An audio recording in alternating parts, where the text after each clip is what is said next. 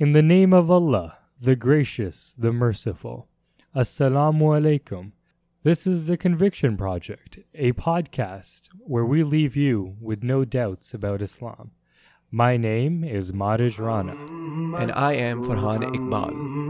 Muhammadur Rasulullah, Rasulullah, Rasulullah, Muhammadur Rasulullah. Ya Rabbi salli ala nabiyyika daiman fi hadhihi dunya wa basin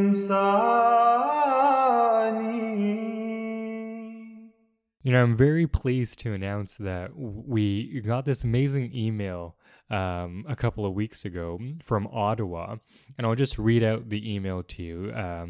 I'll save the person's name for confidentiality, but the email says, I've been interested in learning about Islam for a few years now, and I feel that it is a beautiful religion. I came across your podcast while trying to find information about Islam for non-Muslims, and I really enjoy it. I grew up in a very atheist household and have always adopted atheist views. I'm a very open-minded and love learning about all religions, but I've taken a particular interest in Islam and its teachings. However, I found combating my atheist automatic thoughts is very difficult. I want to accept the religion and believe fully in it, but I do not know how to begin the process of countering my previous beliefs. I know that one should not say the Shahada until they truly believe in it, but I'm not sure if I ever will. It also adds extra difficulties that I'm surrounded by atheist family members and co-workers, as I currently work in a neuroscience lab. What advice would you have for someone with these difficulties? How do you know when it's the right time to say the Shahada? Is it normal to grow very slowly into your beliefs and only have them strengthen slowly over time? I read so many stories of converts who had aha moments where they just knew Islam was the truth, and I'm envious and fearful that I never will. Thank you in advance for any advice.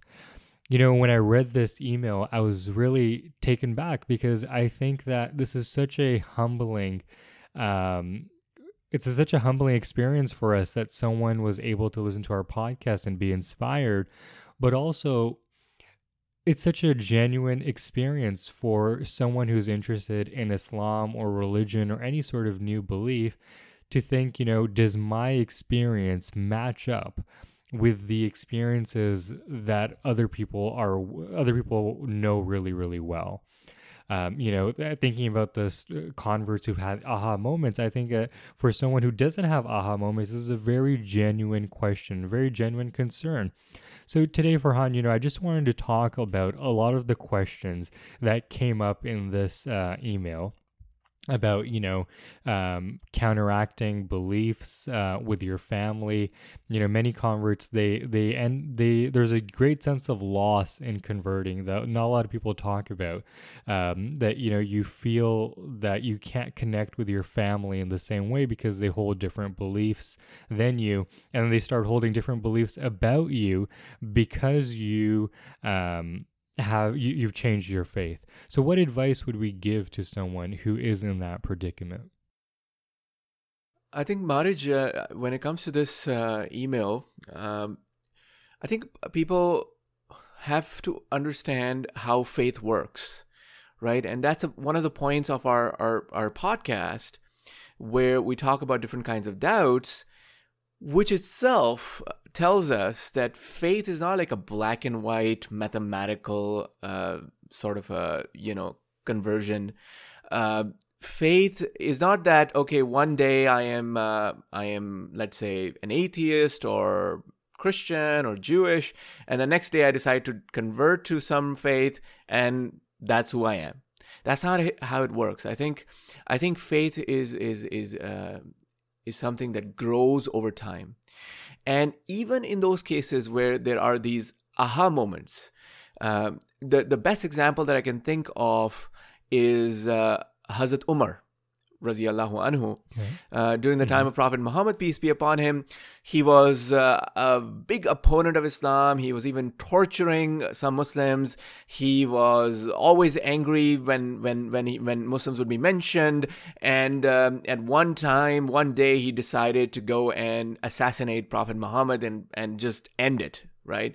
This was very early in the early years of the prophethood of Prophet Muhammad, peace be upon him, and he takes out his sword and he's walking towards the house of Prophet Muhammad when someone comes to him and says, "You are going to Prophet Muhammad to kill him, but in your own home, your sister has converted to Islam." And he gets so angry and he's like, "What are you talking about?" And so he goes to his sister's home and confronts her, right? And in fact confronts her husband first.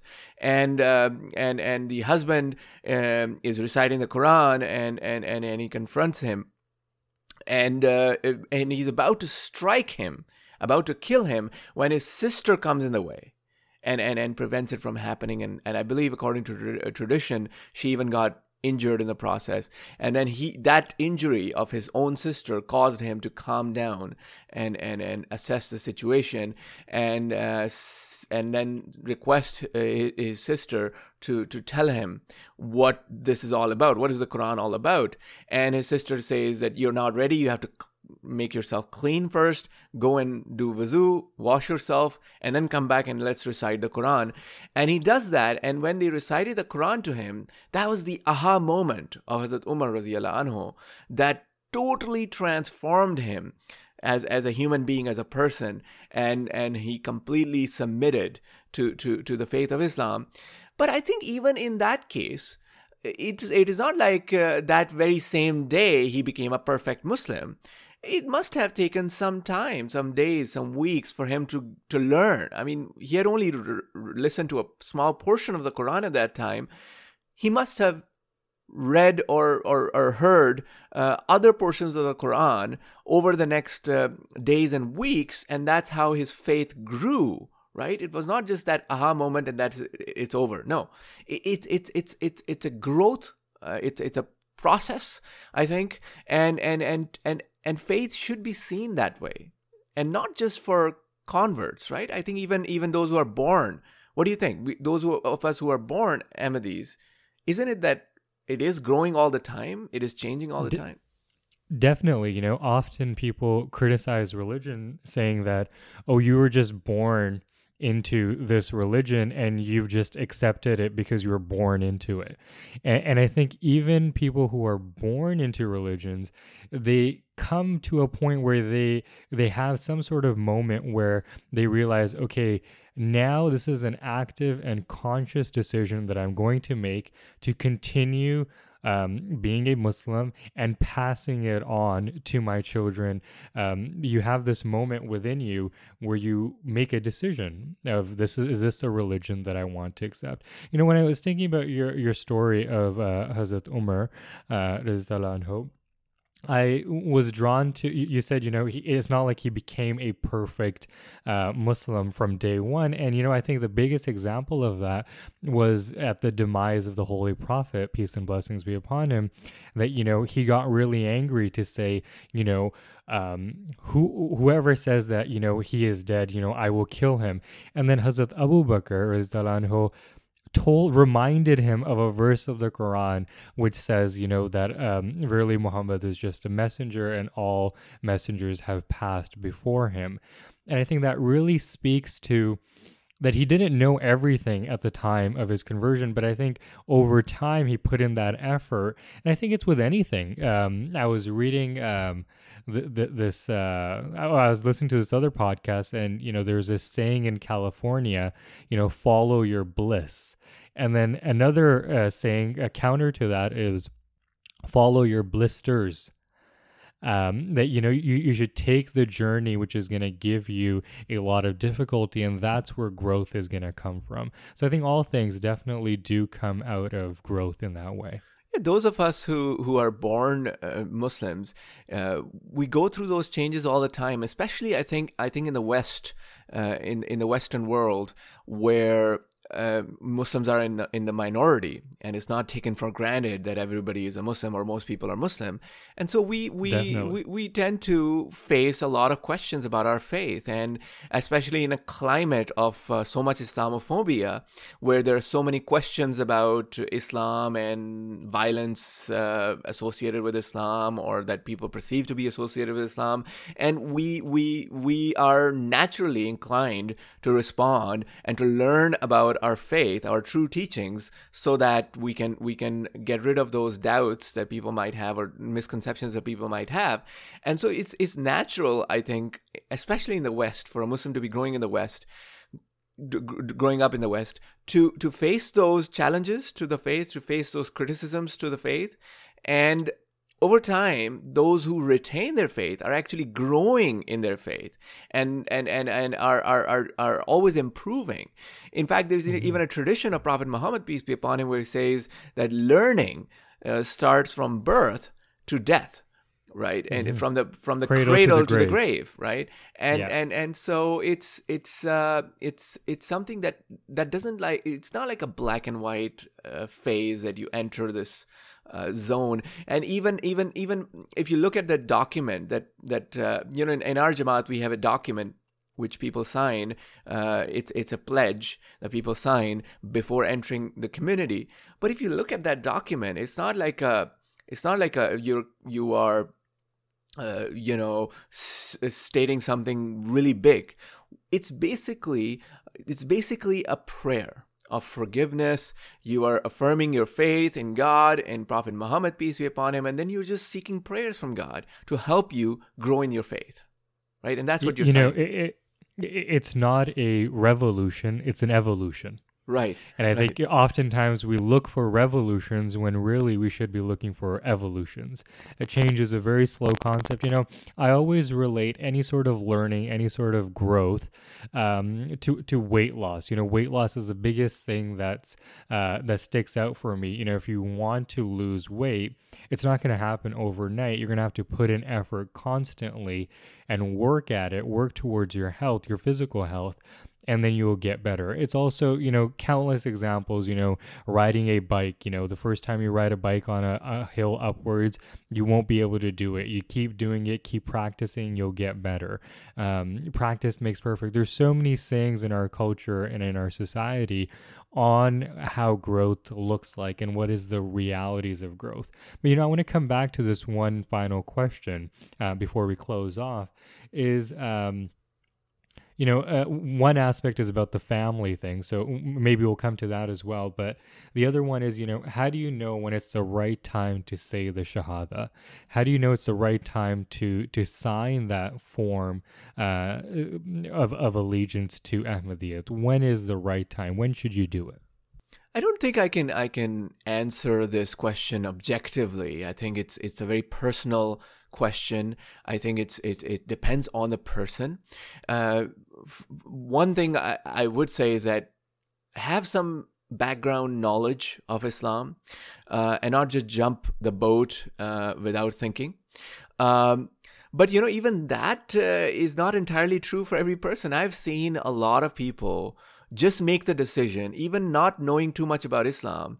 And later on, they turn out to be very pious, devoted individuals, because that initial decision becomes a trigger for them to really study hard and learn about Islam and become very good Muslims. But if you are a person who is inclined to studying and who's inclined to who really wants to think about this, then I would say that take a few months and read some of the basic books about Islam, and try to go through one reading of the Quran maybe, right? And cover to cover. And in the meantime, keep on praying to God for more guidance, for more knowledge about Islam, and then whenever you feel the time is right, it's really something in your heart, when you feel that it's the right time, you can go for it. At the same time, the other extreme is not that you keep thinking and then years upon years pass and you don't take the decision. I think a decision is necessary, and really it comes to, the bottom line is, it comes to trust in God.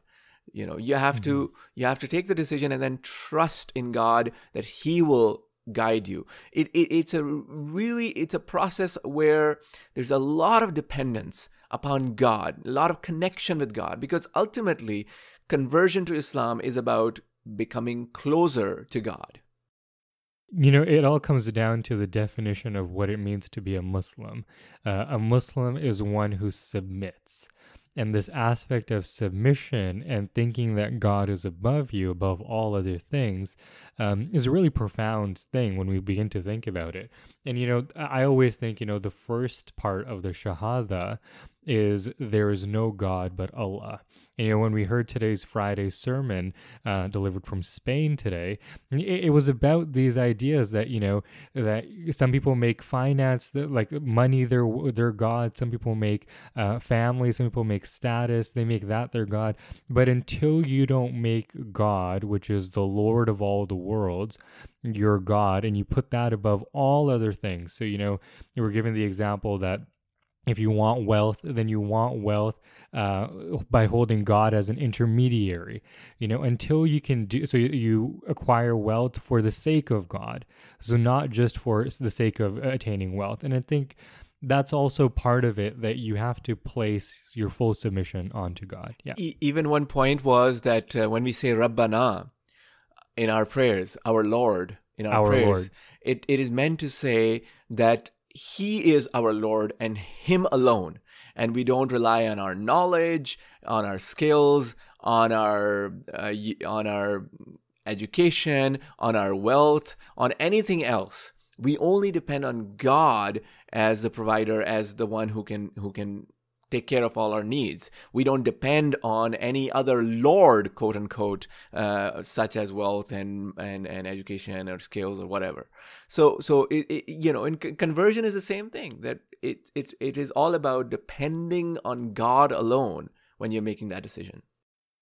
And I guess, really quickly to wrap up, because the family piece I think is really important. I think it comes up for a lot of converts.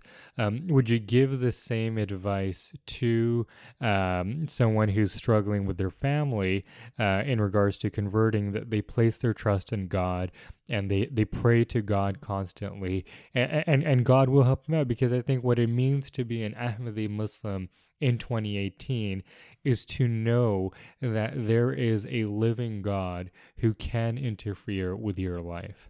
Exactly. And other than depending on God, I think approaching your family members with hikmat, with wisdom, with care, with love, with compassion, showing them that side or the true side of Islam, right? Because a lot of times people have misconceptions about Islam.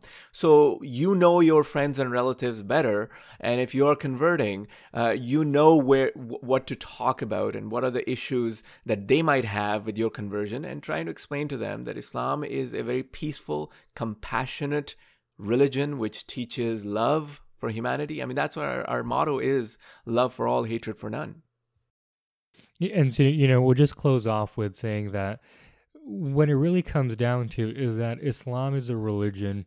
Once you've accepted it, you should go through some sort of change. And that change should be seen, that so much so that, your family members know that, oh, okay, you're a Muslim now. You're not going to do the same things that you were doing before. You're a different person. I actually respect that. There's that moment that family members who come to respect your decisions because they can see how much of a better person you've become after you've accepted Islam. We'll just wrap up from there. And if you have any more doubts about this topic or any other topics, feel free to reach out to us at theconvictionproject@gmail.com. And like today, we'll be sure to make sure that we can cover up any doubts or questions that people have. Once again, this is the Conviction Project, where we leave you with no doubts about Islam. Rasulullah, Rasulullah, Rasulullah, Muhammadur Rasulullah. Salli ala nabiyyina, Salli ala Muhammadin, Salli ala Habib.